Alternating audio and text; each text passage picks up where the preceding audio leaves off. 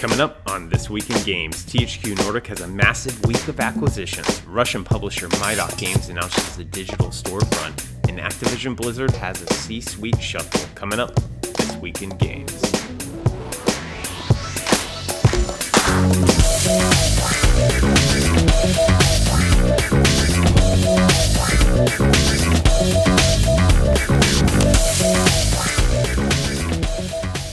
It's that time of the week for your video game industry news rundown. I'm your host, Eric McConnell, and this was a major week for one company that isn't well known here in the United States. Plus, we had a few fundraising rounds for some fledgling studios and some management shuffles. All right, first off, I'm late. It's Tuesday.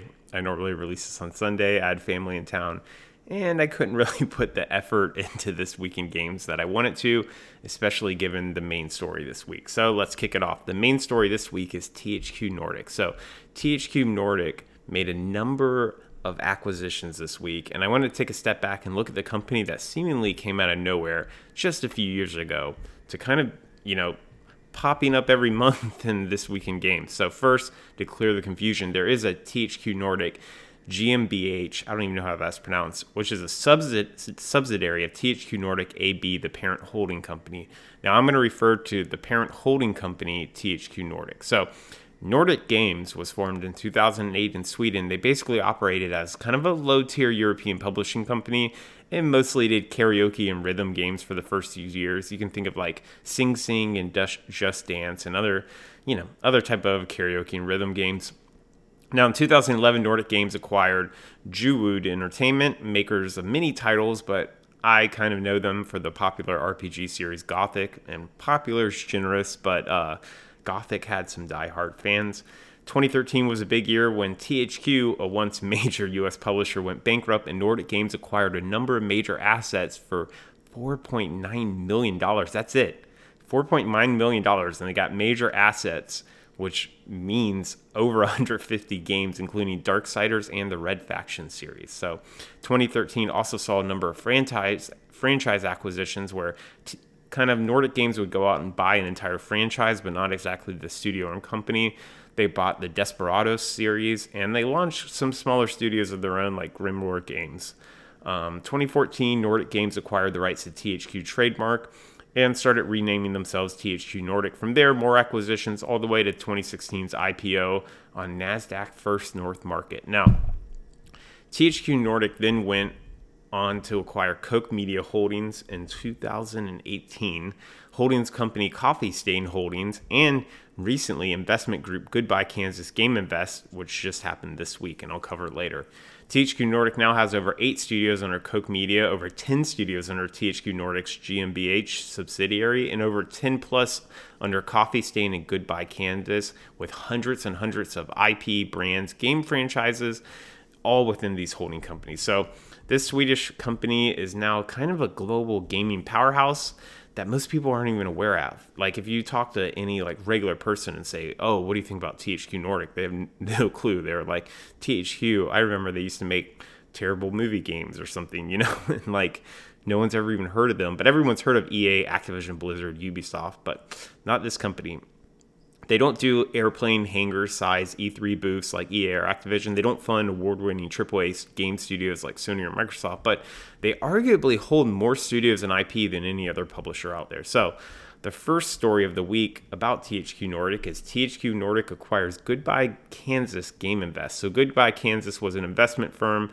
They own shares in smaller studios. So for right under $4 million, again, just like the original THQ acquisition, THQ Nordic now owns investments in 5 game studios. Palindrome Interactive, 50% of that. Fall Damage, 50% of that. Neon Giant, 24%.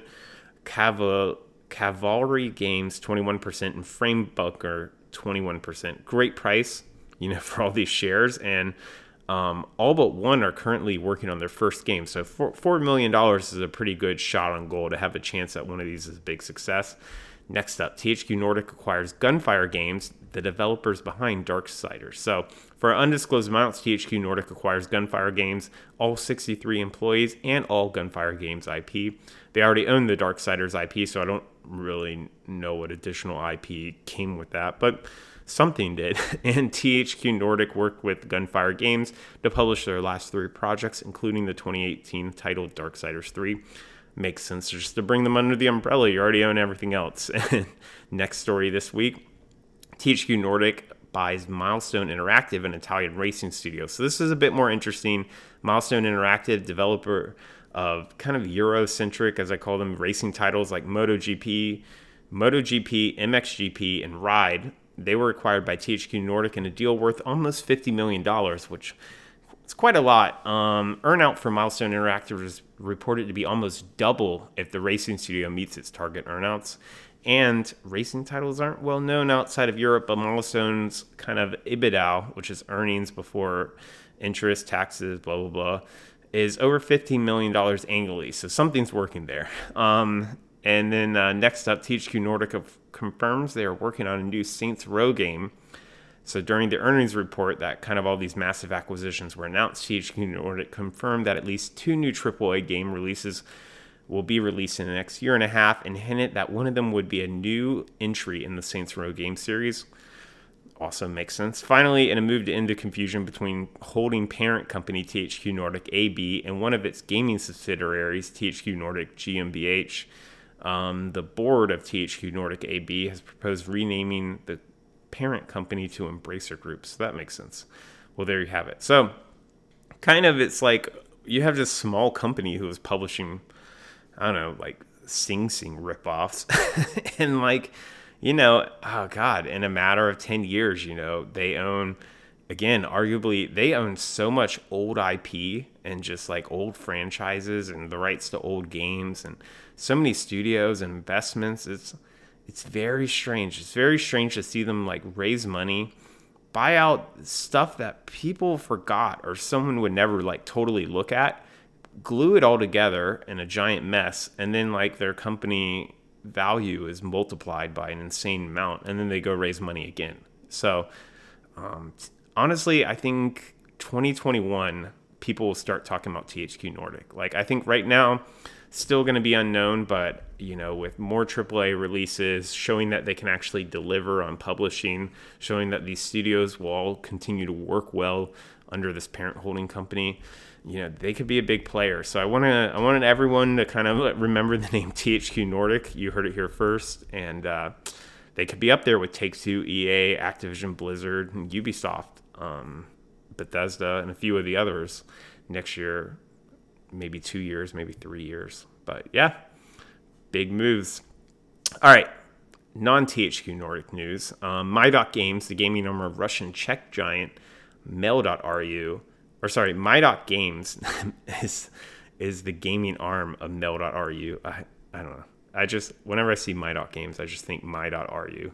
Announces a digital storefront. So, I don't know, this wasn't anything special, but kind of interesting. So, launching in Q4 2019, My Games digital store will offer premium free-to-play titles and give developers kind of the standard 70-30 split, which is pretty unfavorable at this point, especially if you're a smaller company. My Games will support Loot Dog, which is a digital items to real money service, also known as money laundering and gambling facilitator. So I guess things are different in Russia.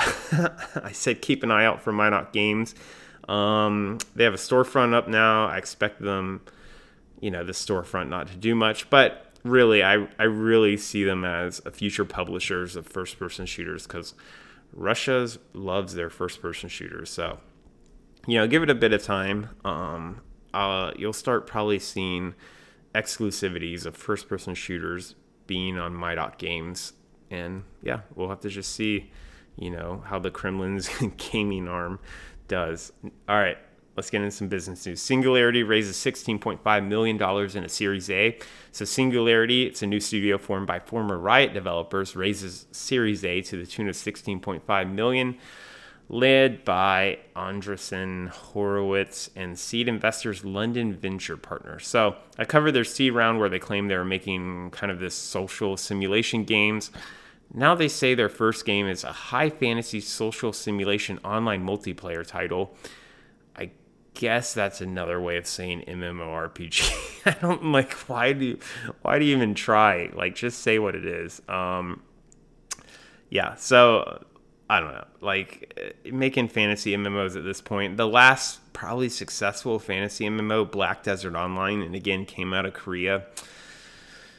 MMOs just light money on fire in development. If you guys don't know, like just think about the art assets and everything and all the content that has to go into an MMO and all the asymmetric game design to make sure all the starting locations and races and story and blah, blah, blah, blah, blah is all even. Like MMOs are a massive nightmare. $16 million is a drop in the bucket. So good luck, former Riot developers. Hopefully you got a nice thrifty plan there, and you got great investors, so we'll have to see. And speaking of MMOs, Clang Games raises over $22 million in their Series B. So the Spatial OS MMO developer has raised a hefty Series B led by Novator and also includes, strangely, Lego's Venture Fund. So that's interesting. Clang has raised over $37 million to date for their MMO Seed, which is sold as a more of a life simulator than RPG, which, okay, allowing characters to continue their work in simulating play when the player that owns the character is logged off. So you're playing World of Warcraft, you're playing your undead warlock, you're an Ogremar, you're like making alchemist crap, and you log off, your character stays there and actually continues whatever the hell he's doing. And then you log back on and you continue where your character laid off. So it's an interesting concept. I can't say I can think of a single game that has ever done this. Maybe games... The extent is like some games allow you to like AFK become a vendor. So there's that. But yeah, I haven't seen anything that done this. I love big, ambitious games that could potentially be game changers for really stealth genres like MMOs. But man, I really don't like to see an entire company build off of one ambitious dream project that basically lights money on fire during development. And the odds are definitely against them. And on top of that, they're using Spatial OS, which is like an amazing concept, but frankly hasn't, as far as I am concerned, it hasn't proved itself as in a mass market kind of environment with like millions of concurrent players. So the odds are against them, but good luck to them. I hope you guys knock it out of the park, Clang. Let's see what you do. All right, a little bit of bad news. Subscription delivery service Loot Crate files for bankruptcy and lays off over 50 employees. So Loot Crate was a physical subscription box, kind of, you got like a monthly, I think it was a monthly box of crap. It focused on gaming, so you would get codes for like indie games and swag and plushies and like gamer grub and like Mountain Dew or something. I don't know. Sadly, they laid off 150 employees and have had major layoffs every year since 2016. So things haven't been good for a while. This round, employees were laid off without warning or severance. Loot Crate's parent company has given them $10 million on loan to keep the company on life support, but probably not going to turn out well. I can't say I'm surprised. Gaming is a really generally niche market and a very focused industry. Like, you generally like fighting games, or you like first-person shooters, or you like one first-person shooters, or you like fantasy games, or you're not like there are lots of people who buy wide varieties of games, but I don't know what the Venn diagram is of Dota players and Madden players. So it's really hard to kind of like do a physical subscription box service like this for all that is gaming. So, and these physical boxes also, you generally have to have essentials that cause people to buy it every month, right?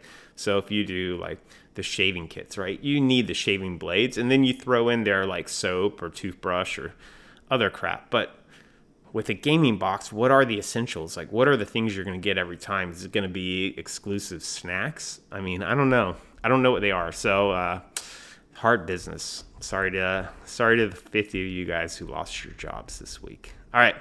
Let's get some people shake up. So Activision Blizzard appoints 2 new C-suite members. So the new chief marketing officer will be David Messenger, and the new chief people officer will be Claudine Naughton. Messenger comes from the Walt Disney Company, Ticketmaster, Verum Ventus, and CAA Marketing for the Creative Artists Agency, where he was also a co-founder.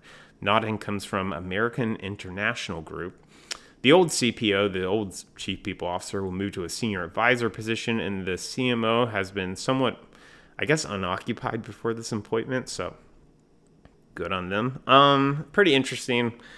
Chief people officer, I guess that's the head of HR, and moving to a senior advisor.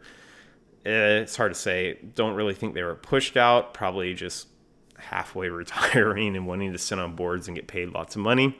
Makes sense. Chief marketing officer got a lot of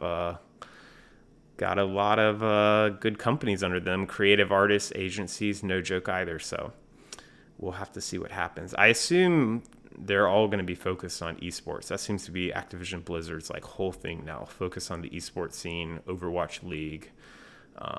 They're even pushing hard for World of Warcraft arena leagues, which I find pretty surprising. But hey, if it works, it works. All right, next up, Tim Longo, creative director of 343 Industries, departs after 6 years. So Longo worked on Halo 5 Guardians and was currently the creative director on Halo Infinite. The executive producer, Mary Olson, will take over as the creative lead for the rest of that project. I don't really know. I've heard the name Tim Longo a few times. Can't really say that much. So don't know how big of a hit this is to Halo Infinite. But I imagine if your creative director kind of leaves mid-development, maybe not a good sign. I don't know. All right. That's it for This Week in Games. I'm Aaron McConnell. Again, sorry I was late. But this Sunday you'll have a fresh new episode and probably not focused on THQ Nordic the whole time. All right. Take care.